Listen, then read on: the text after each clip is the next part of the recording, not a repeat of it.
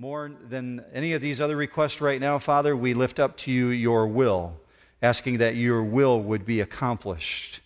And you said that that's the thing we're supposed to put first. So as Jesus modeled for us, we declare holy is your name, and that your kingdom would come and that your will would be done. That's what we're looking for, Father, for your will to be accomplished here on earth just as it is in heaven. God, in keeping with that, we come before you with your word. Our Bibles are open and our hearts are open. I ask that you help our minds to be fully present, that we not be distracted by the things going on later today or the things that happened this morning, but rather that we'd be fully present in the moment, ready to learn from you. So God, we ask that you would teach us through the work of your Holy Spirit.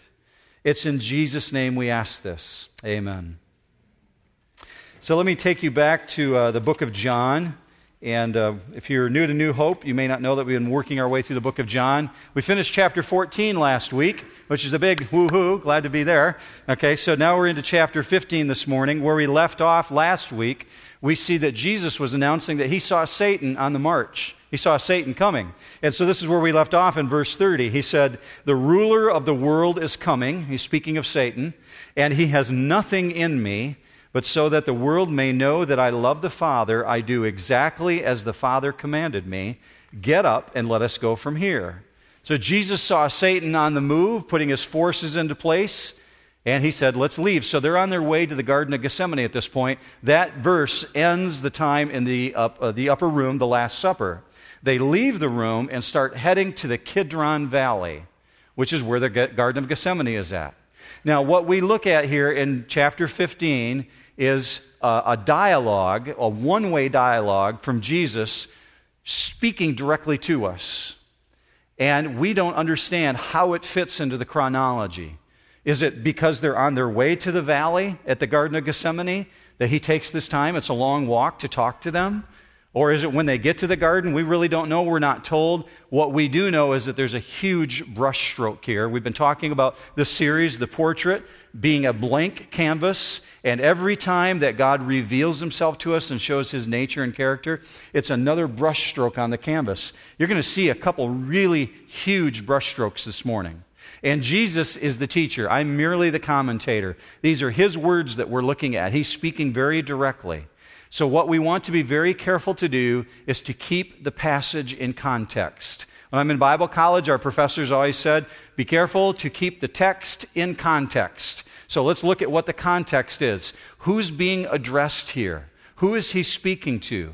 What's the connection of this passage that we're looking at in chapter 15? Why are they being addressed this way? And what's the central topic? Those are all questions you should ask yourself when you open up a passage of Scripture. So we look at this passage and we'd say, well, it's the 11. Judas is already gone. We saw a couple weeks ago that Satan entered into Judas. He's being Satan controlled. He's left. And the 11 who are loyal to Jesus are still with him, and they follow him out to the Kidron Valley to the Garden of Gethsemane. So we understand he's not speaking to unsaved people. He's not speaking to a mixed room. He's speaking to believers. Now let's see what he has to say in verse 1 of John chapter 15. "I am the true vine, and my Father is the vine dresser." Now, Jesus is not introducing something brand new to them that they've never heard before. He's coming straight forward with an image that's ancient. And it's as ancient as the Old Testament because God called Israel his vine or his vineyard, that he planted them. And you constantly see God referring to Israel as his vineyard in the Old Testament. It's very familiar symbolism. As a matter of fact, on the temple itself, Herod's temple, when it was built, they incorporated gold vines into the doorways of the temple to remind them that they were the vineyard of God. But here we see Jesus saying, "I am the true vine." Now let's look at an example from the Old Testament in which God speaks of the vineyard. This comes from Isaiah chapter 5 and verse 4. "What more was there to do for my vineyard that I have not done in it? Why, when I expected it to produce good grapes, did it produce worthless ones?" See, if ever a nation had everything it needed to succeed and be successful, it's Israel. And God longed for fruit, good fruit from Israel, but they're constantly producing rotten fruit. And every time you see God referring to them as his vineyard, it's always in a sense of chastisement when you look in the Old Testament. So Jesus is at the very end of his life, and he makes a statement that's very familiar to the disciples. He says, guys, I'm the true vine. Well, they understood what that meant. If there's a true vine, it must mean there's a false vine. What's the false vine? It's Israel. At this stage in their history, they've rejected God's plan. They've rejected Jesus. And Jesus is saying, I'm the true vine in contrast to the rotten vine. I'm bringing forth good fruit. And my Father is the vine dresser. Oh, what is that referring to? Well, before we get into who the Father is and what that means for him to be the vine dresser, let me ask you a question. I want you to ponder as we're working through this text this morning. Can you be a believer in Jesus Christ and not produce fruit? Because what we're going to be talking about this morning is what does it look like to have the fruit of Christ in your life? Can you be a believer in Jesus Christ and bear no fruit whatsoever? I know many little fruit Christians. There are some who produce blueberries, and there's some who produce watermelons. Okay, so there's a huge spectrum in God's church. I don't know where you feel that you fit into that spectrum, but Jesus says this in verse 2, every branch in me that does not bear fruit, he takes away. And every branch that bears fruit, he prunes it, so that it may bear more fruit. And notice he says, in me. You want to be very careful about that clause, every branch in me. And that makes a very, very difficult text here. Because people immediately, when they read that, say, whoa, is this saying Christians can lose their salvation? Can you fall out of standing with God and lose your eternal security in Christ? Well, before we focus on that, look at the last part. He says that he will prune the branches. So here's a guarantee for you. God will prune you.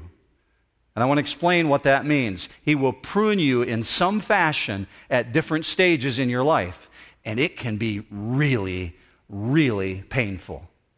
Really, just a traumatic time in your life. I know because I've been there. I'm sure many of you have as well, and you can be very much in a position where you associate yourself with that statement. I know what it is to be pruned. So here's the guarantee. God will prune you at different times in your life. Why does he do that? Well, first of all, let's go back to where we were at a few weeks ago. It actually probably seems like a year ago to you, but let's go back to John chapter 8.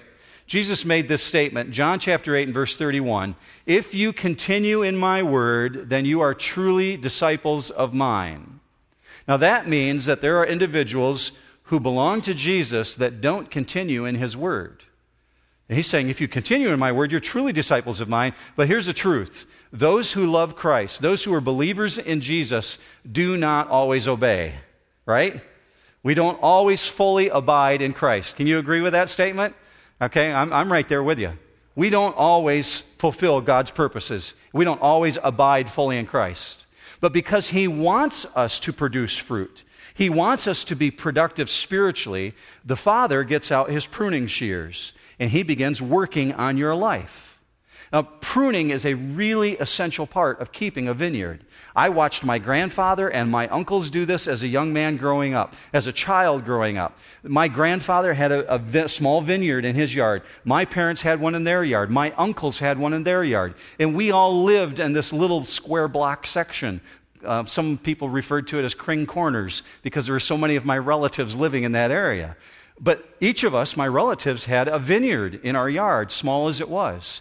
And I watched them at various times of the year. Early in the spring, before the leaves would come out on the vine, my grandfather would go out and begin pruning his vines. At that point, the very first pruning, he would be looking for the dead branches, and he would cut them off, but not too close to the live part of the vine, so he wouldn't damage it. He wouldn't want it to bleed out and all the sap to run out of the vine, so he would just cut the dead part off so that it wouldn't damage the vine. But later on, in the later part of the spring and the early summer, when he could see where the small clusters of grapes were beginning to grow, he would go back in for a second pruning, sometimes to cut off old dead flowers, but other times to cut off small clusters of grapes where there were too many grapes growing closely together, because those grapes would hinder the other grapes on the vine, and they wouldn't be able to produce a huge bounty, really big, juicy grapes, the kind that my mom used to make homemade jelly with. I'll tell you, it was good too. My mom loved to make homemade jelly for us, and that's why my relatives grew grapes. And so I got to watch them pruning and taking these vines and clipping them off. Now, we understand that imagery because it's a really important part of keeping a vineyard, but Jesus uses a difficult phrase here in verse 2. He uses the phrase, He takes away. Now, He's already said, these branches are in me, but then He says in verse 2, He takes some away. Now, let's be familiar with what this phrase is. It'll help us as we're working through this text about individuals, especially as it talks about some branches being thrown in the fire.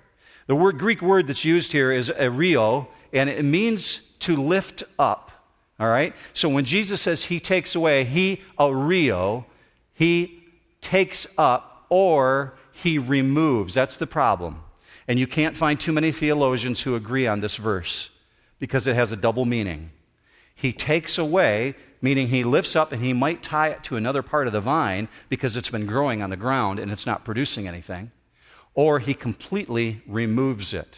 Well, we'll unfold it and unpack it here in a little bit so you can see what He's really talking about. But here's what we understand. The Father prunes branches in our life. He prunes the branches that we are by removing anything that can ultimately sap our future productivity in Him.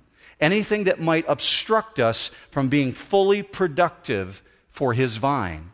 And that's why He gets the pruning shears out. And that involves cutting away some things. Cutting away some things that might limit your righteousness in Him.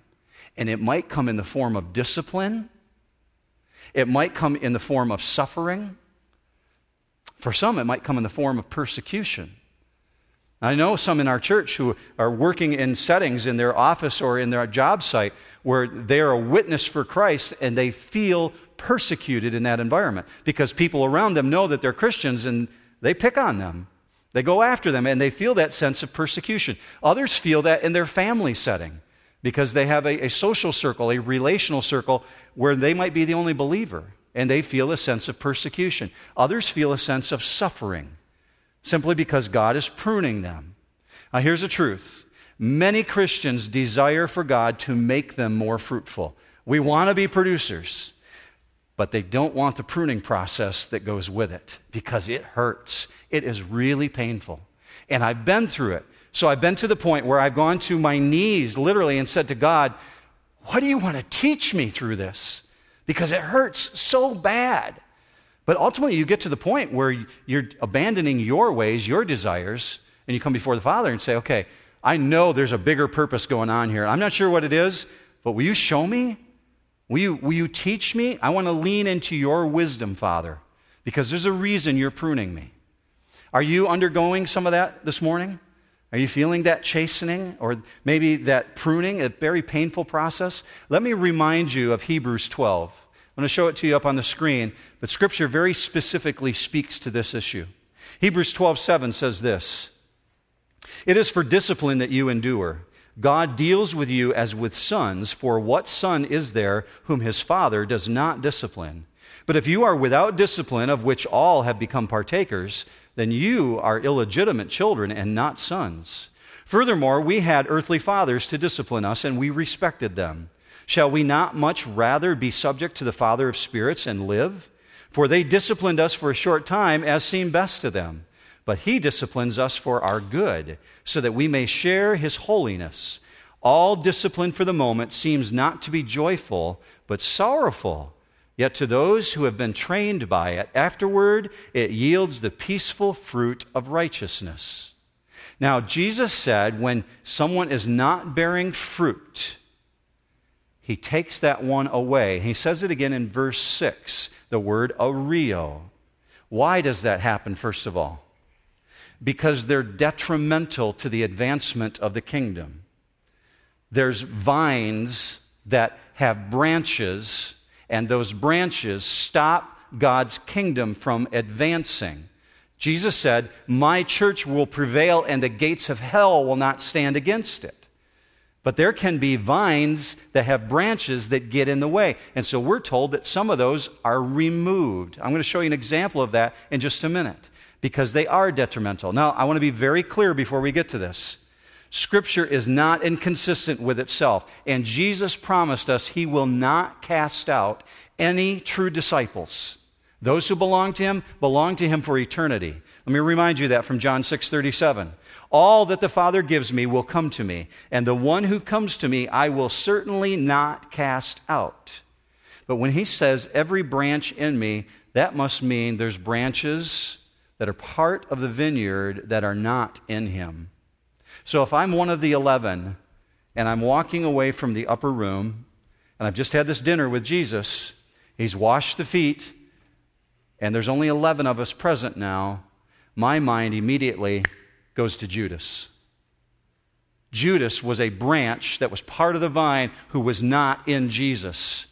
And he looked just like the rest. As a matter of fact, if you remember in verse 22 of chapter 13, when we were looking at this a few weeks ago, when Jesus said, there's one of you that's going to betray me, they started looking around the room at a loss, Scripture says, to know who he was talking about. They couldn't put the pieces together because he was so good at looking like all the other branches.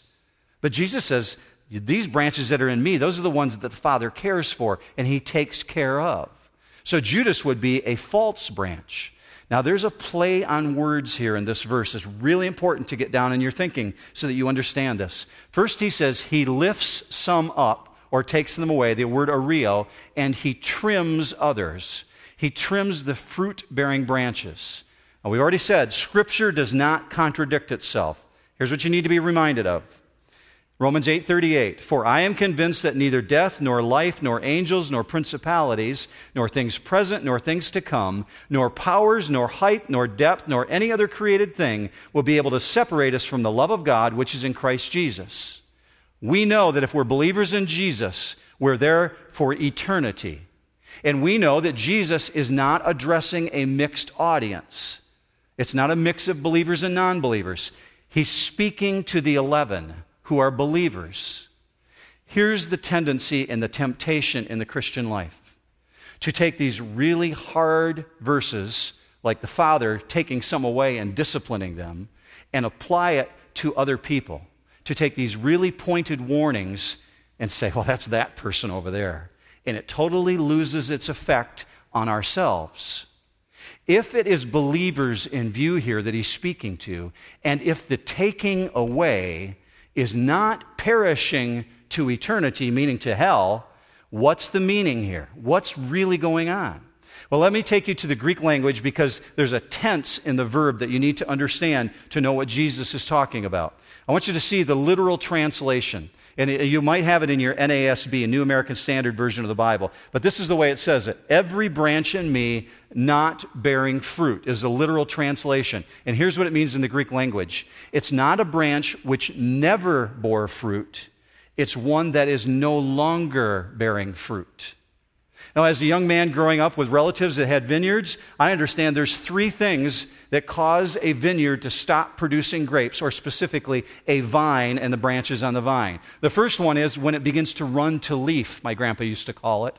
And those would be shoots going off from the vine that just kept trailing out, and all they did is produce leaves. They had no fruit whatsoever. There was no flowers in the spring for them to bud into to produce grapes. The second one is through disease. A blight attaches itself to the plant. And the third one is through old age. They wither and they become dry and useless. The same principle holds true in your Christian walk. And there's a passage of Scripture that backs that up. Let me take you to 2 Peter chapter 1. 2 Peter chapter 1 and verse 5 says this, now for this very reason also, applying all diligence in your faith, supply moral excellence. And in your moral excellence, knowledge. And in your knowledge, self-control. And in your self-control, perseverance. And in your perseverance, godliness. And in your godliness, brotherly kindness. And in your brotherly kindness, love. For if these qualities are yours and are increasing, they render you neither useless nor unfruitful in the true knowledge of our Lord Jesus Christ. For he who lacks these qualities is blind or short-sighted, having forgotten his purification from his former sins. See, we're talking about believers. We're talking about people who show up at church every Sunday, looking as though they're fruitful in their life. Other people looking at them saying, well, that person's in church. They're probably pretty active in the community. Maybe they're being fruitful. And here's the inescapable inference here that's going on.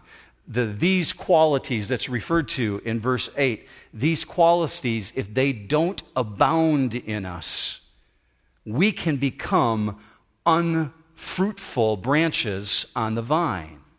Not meaning that we're losing our salvation, but that we're being put on the bench. And this is a really severe warning, because you were bought at an infinite cost.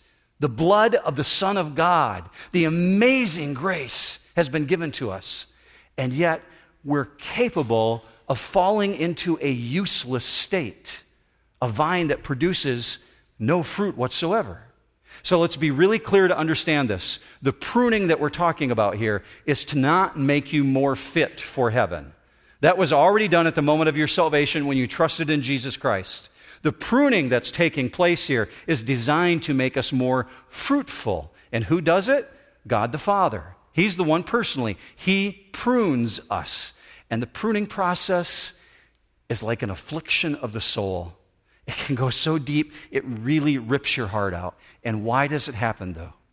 To bring us into the obedience of God's Word.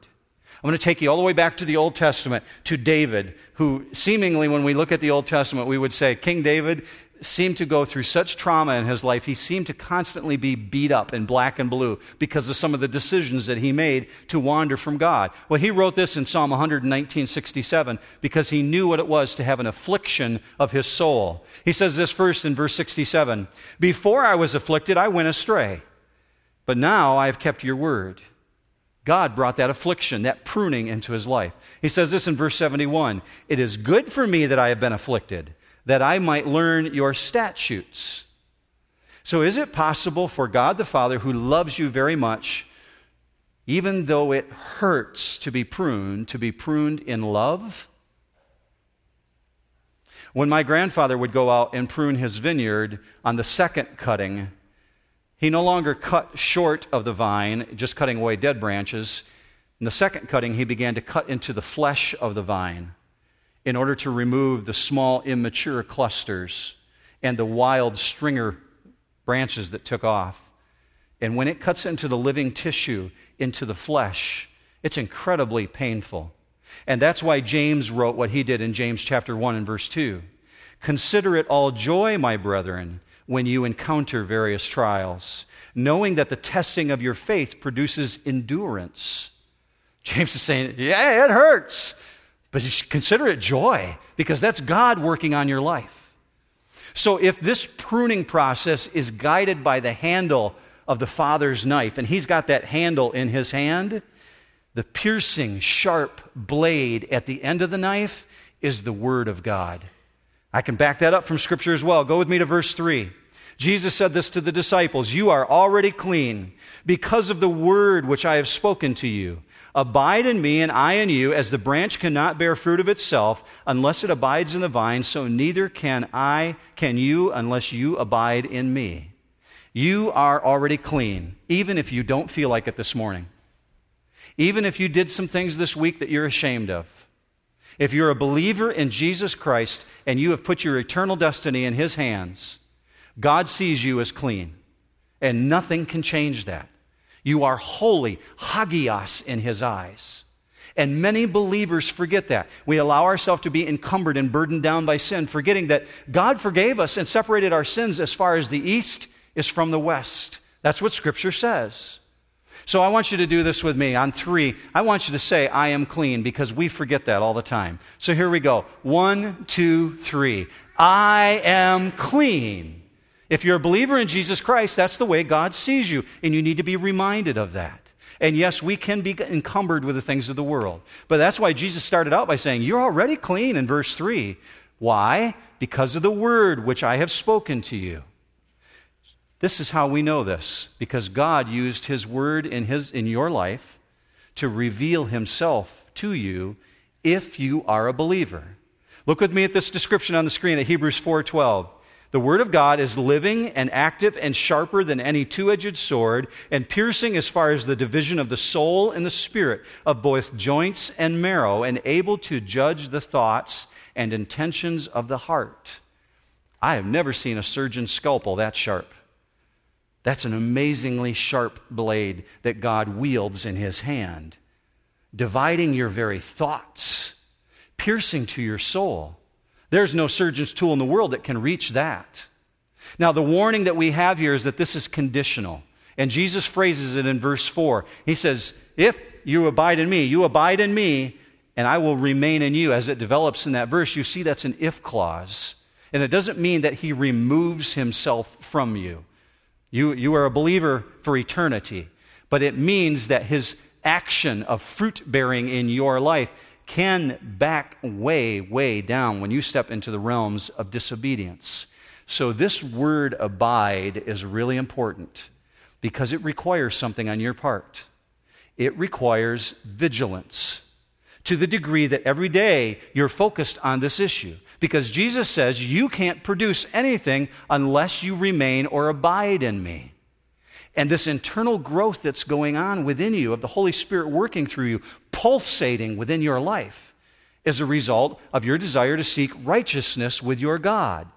But as you allow yourself to be encumbered with sin, that righteousness factor decreases a little bit. And God's activity decreases in your life. So Jesus says, unless you abide in me, I can't continue to work through you. And here's a danger, church. Many Christians complain of being barren fruit-wise, of having no fruit whatsoever on their branch. They can't point to anything in their life and say, I don't know that I've ever produced any fruit in my life. But they stop short of tracing the barrenness to its source. And I'm going to tell you what the source is. Because if you want to see the fruit of God working through your life, you want to know what's the source of stopping it. Well, our first part is to remain. It's the word meno, or to abide. What does it mean to abide? Now, if you went to one of my Bible college professors and said, can you give me a scholastic definition for abide? They'd say something like this: to keep in fellowship with Christ so that he can work through us to produce fruit. Well, that sounds very scholarly, okay? But I want the street level definition. What does it mean in my life? How do I get involved in this thing called abiding? Well, I put it in your notes this morning, and you'll see it up on the screen as well. It's on the right-hand side of your notes down towards the bottom. But here's what it means to involve yourself in the abiding in Christ. First of all, staying in the Word of God on a daily basis. I know it sounds simple, but that's what it is. You're staying in the Word of God. Whether it's 2 minutes at the beginning of the day or 2 minutes at the end of the day or 5 or 10 or 15, whatever you can do, staying in the Word of God. Second one, the confession of sin in your life so that nothing hinders your walk. And I'm not talking about coming to your pastor and confessing your sin. I'm talking about you in a personal relationship with your Heavenly Father, who is your high priest, Lord Jesus Christ, and confessing to Him where you feel that you've allowed sin to enter into your life. And number 3, it's obeying Him. You know what He's called you to do. It's right here in His Word, in black and white. Those 3 are pretty basic to abiding in Christ. So let's flesh it out. How can we tell when we're abiding in Christ? Well, let's look on the screen. It's in your notes as well. When you are abiding in Christ, you produce fruit. All of a sudden, you got little grapes growing on you. You can tell, hey, this is pretty cool. God's producing things through me. You begin to engage in conversations with people about God things. You start feeling that sense of fruit clustering around you. Oh, we'll flesh that out in just a minute. But number 2, you experience the Father's pruning because Jesus said, you will be pruned. If you're a branch, He's going to prune you because He wants you to produce a better crop. Number 3, a believer abiding in Christ has his prayers answered. The book of James chapter 4 says that a person who's living in sin, actively ignoring God in their life, cannot expect to have their prayers answered by God. It also says that in the Old Testament as well. It's very consistent in Scripture. Why should God respond to someone who's rejecting Him and living in disobedience? And number 4, a person abiding in Christ is going to experience a deeper love for Christ and for those other believers around them. And the 5th one, we're going to see that in just a minute. He experiences joy. And we're not talking about happiness, which is circumstantial. We're talking about true joy that comes from God. And here's the truth. It is not automatic. It is not something that just happens. Abiding must be cultivated. It demands worship. It demands prayer, meditation on God's Word. It demands sacrifice and it results in joy in your life. So here's the danger I talked about. Many Christians would look at their life and say, I don't see any fruit. I've been looking at my life for a long time. I wish there was fruit, but there isn't. And they fail to trace the barrenness to the source. Here's the source: a wimpy walk with Jesus Christ, a meager walk with the Savior, because they're not abiding daily. Their faith is not active. Now understand, we're talking about two really important distinctions here. It's one thing for Christ to be in us as believers. It's another thing completely for us to abide in Him. One is completely a matter of His grace and our eternal salvation in Christ, but the other is a matter of our responsibility to be diligent about abiding in Him. So one is perpetual, the other one can be interrupted based on our activity. Now, this is where it really starts rolling along. In verse 5 here, if you follow along with me. I am the vine, you are the branches. He who abides in me and I in him, he bears much fruit. For apart from me, you can do nothing. If anyone does not abide in me, he is thrown away as a branch and dries up. And they gather them and cast them into the fire, and they are burned. When he says, I am the vine, you are the branches, you know what's going on there? It's a clarification of position. Now, when we were in Africa back in January, the missions team that went, there was a little phrase that kind of attached itself to our activities throughout the course of the day. And Steve Whalen, who was leading the missions team, had various activities that he wanted to accomplish, and he had an agenda each day, things that he spelled out for us that he wanted to see done. And commonly, these guys who were on the trip, being very independent individuals, would have a response mechanism for him, because when Steve would give us directives, more than often, one individual would turn around and say, you're not the boss of me. Well, it was always done in fun, understand, okay? Because Steve, in fact, was the boss on that job. Because of that missions project, there were things that had to be done. But just in fun, our response was, you're not the boss of me. You can't tell me what to do. Well, they had taken a week away from work to go and serve in Africa. Here's what Jesus is doing. He's clarifying who the boss is. I am the vine. You are the branches. It's not the other way around. So we don't get to tell the vine what to do. The vine says, I want to make it very clear. I'm the vine, you're the branches. So you're going to abide in me. It's a clarification of position. Well, what does it look like to have fruit in your life? If you're a branch and you got these little clusters growing off from you, this analogy that he's using here, what does fruit look like? Well, let's talk about the overarching picture first. You grew up in church, you're really familiar with this. Galatians 5:22.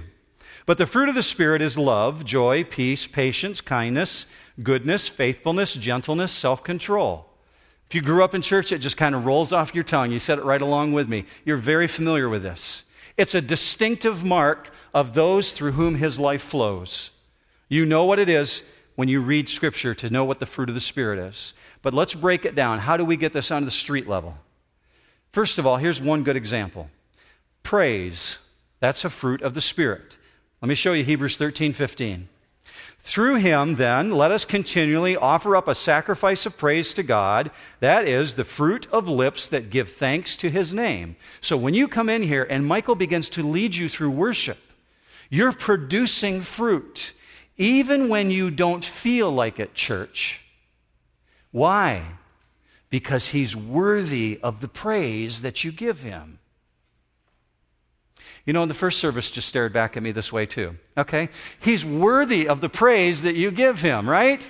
Absolutely, all right? So it's fruit. When you come in here, whether you feel like it or not, whether it's 9:15 or 11, you come to the Saturday night service, you may be checking out mentally. But something about that music playing, and you begin to sing along, and by the time you get to the song, God, draw me closer to you, there's fruit growing on you. Scripture says that's the praise of your lips, and He receives it that way. So there's fruit to point to. Here's the second one. The sacrificial love of meeting others' needs. Let me show you on Romans 15:28, and I'll explain it in just a minute. Paul said this, therefore, when I have finished this, I have put my seal on this fruit of theirs. I will go on by way of you to Spain. What was going on? Paul had gone to one church. He was trying to raise resources financially for another church in a distant region. He was going to go through Spain to get to them. And what he's saying is, this offering, this finances that you're giving, it's fruit. It's measurable fruit. You're sacrificing to give to the work of God. So when you're supporting missionaries here at New Hope, when you're supporting the work of the church, you're producing fruit. That's the way God sees it. These are tangible expressions of the fruits of the Spirit. Here's a third one. Holy, righteous, God-honoring behavior in your life is fruit. That's the way that God sees it. Let me show you a couple verses to back that up. First of all, Matthew 3:8. This is fruit in keeping with repentance. Matthew 13:23, the fruit produced by the good soil of a transformed life. It goes on through all the way down to Hebrews 12:11, the peaceful fruit of righteousness. We're talking about someone who's living a righteous life before God. And God sees that as fruit in their life because it nourishes other people around you when you live in a righteous way.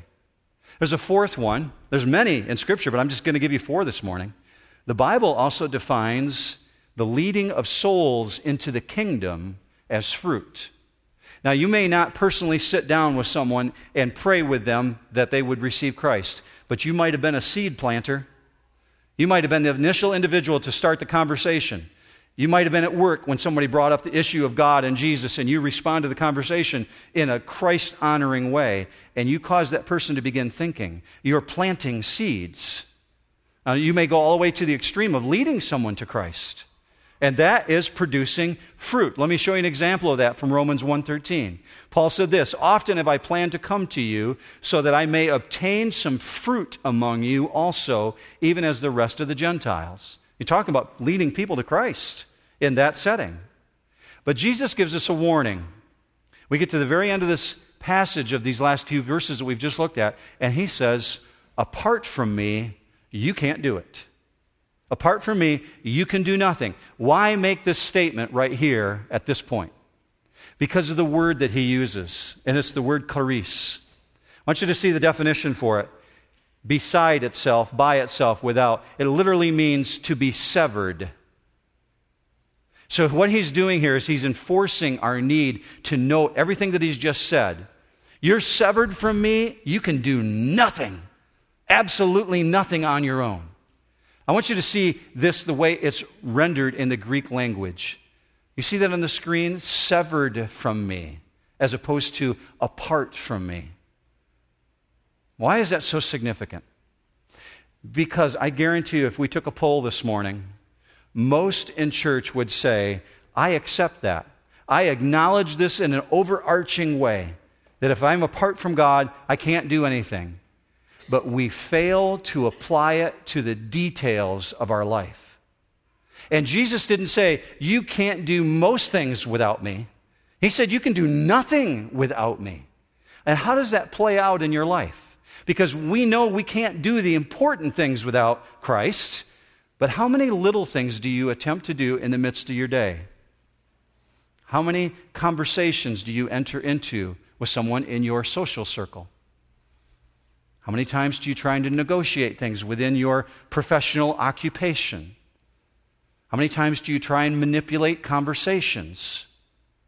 And Jesus says, you can't do anything apart from me if you want it to produce fruit. No wonder we fail. Without me, you can do nothing. It's not possible. Now notice the Lord didn't say, without you, I can't do anything. He didn't say that, did he?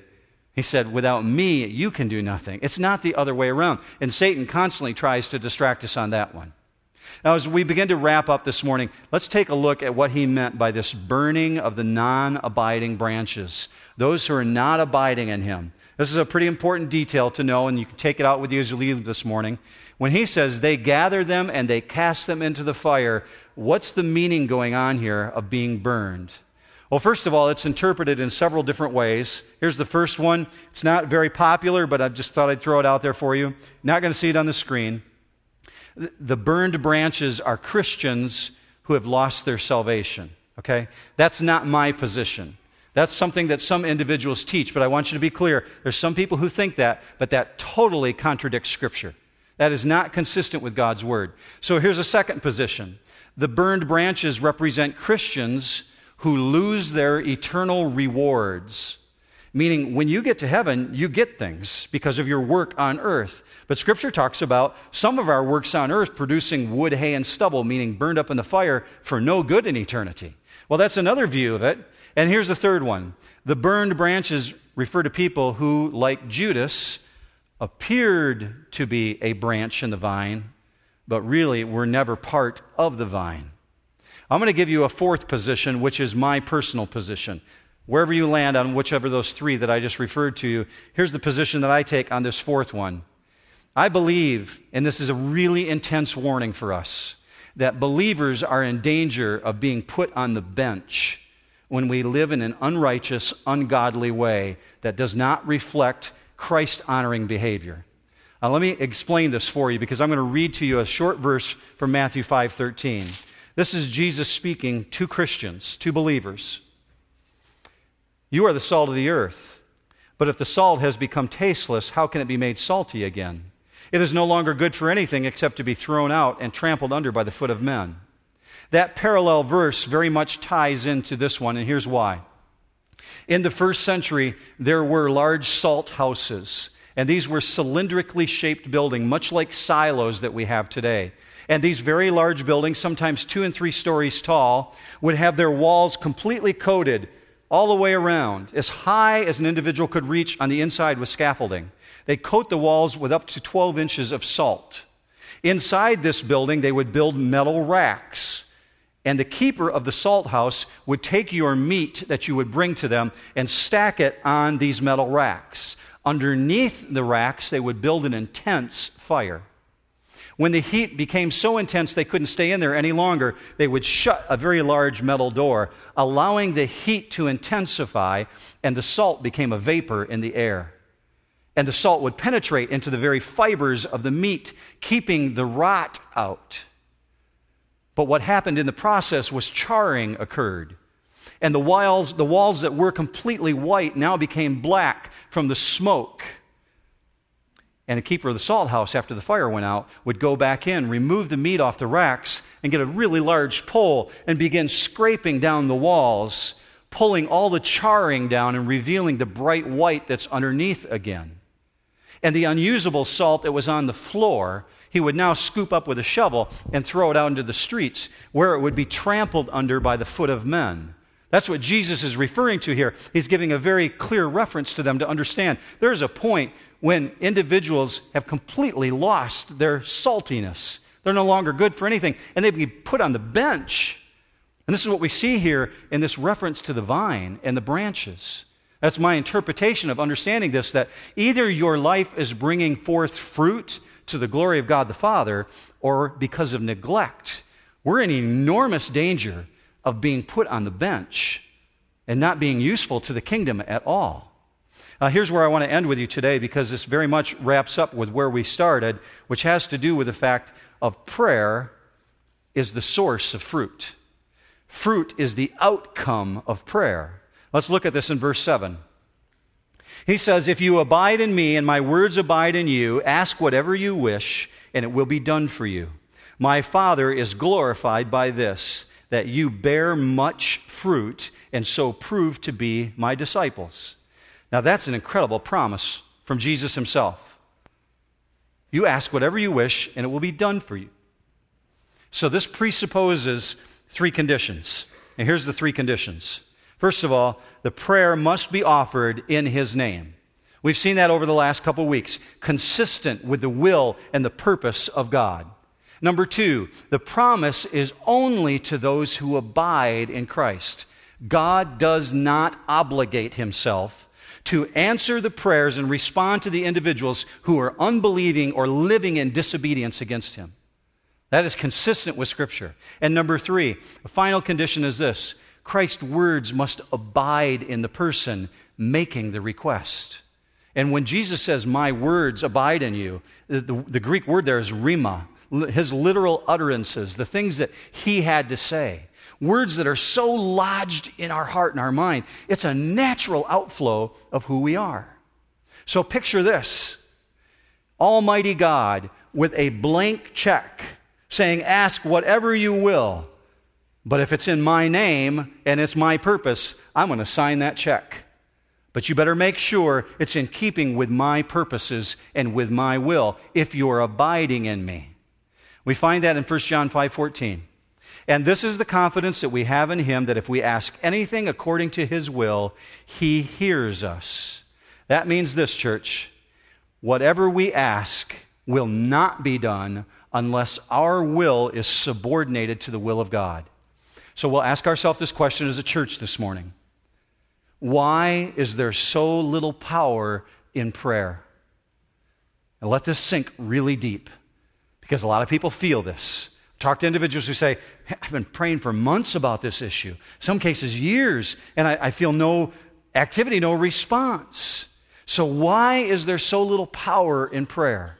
Because in the case of some individuals' lives, there is so little close communion with Christ.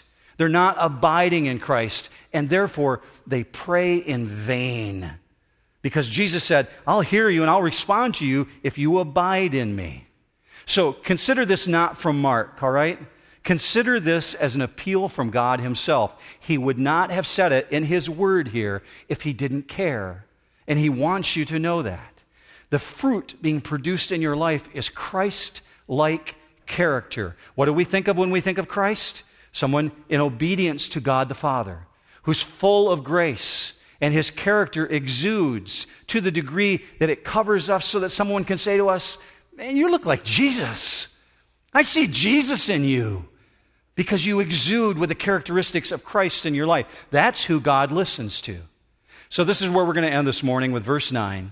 Just as the Father has loved me, I have also loved you. Abide in my love. If you keep my commandments, you will abide in my love, just as I have kept my Father's commandments and abide in his love. These things I have spoken to you so that my joy may be in you and that your joy may be full. So when he says these things in verse 10, he's referring to everything that happened in the first 10 verses. All these things that he just said to them. David learned, as the king of Israel, what it meant to be disobedient to God and walk away from him when he began sleeping with another woman and having a relationship outside the bounds of his marriage, to the degree that he actually fell on his knees and cried out to God, saying, God, would you bring back the joy that I once knew? Look with me up on the screen, Psalm 51:12. Restore to me the joy of your salvation. What's going on there? David was living in disobedience. He was a righteous man who decided to make some unrighteous decisions, and he walked away from God. He didn't say, restore to me my salvation, did he? Because he didn't lose his salvation. Restore to me the joy of your salvation, because he knew what it meant to lose the joy. It was gone from his life, and he wanted it back. So the degree by which we enter into this joy is determined by how we daily abide with Christ. And that joy that you'll know is not like the happy, happy, happy based on circumstances, but it's based on your walk with Christ. So in summary, here's what I'm convinced of. The most damaging action that God could take against any one of us would be that our God would leave us alone and let us wander off to our own ways, that he would not carry out the pruning process. That would be the most damaging action, but because he loves you, he prunes and he works to discipline your life. And you know, your Father is really, really close when he's holding that vine in his hand and he reaches up for that branch that needs some more pruning. You're really, really close to the Father at that time, and he does it because he loves you. Let me seal that in your hearts by asking God to do that through the power of his Holy Spirit. Would you pray with me?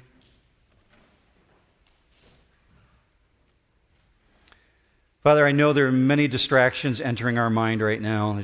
There's text messages and car keys and dinners to go to, but I ask that you would capture our thinking right at this moment. Father, remind us as we take on this week. You prune us because you love us. And you've called us to be constantly abiding in you. We understand what that means now. But now we have the task before us. in the midst of our activities this afternoon and this week, whatever's going to happen, God, root us back in these things that we've learned this morning so that we might be found faithful and we might be those who walk in righteousness. We ask this in the mighty name of the one who saved us, the Lord Jesus Christ. And all God's people said, amen. Have a great week, church.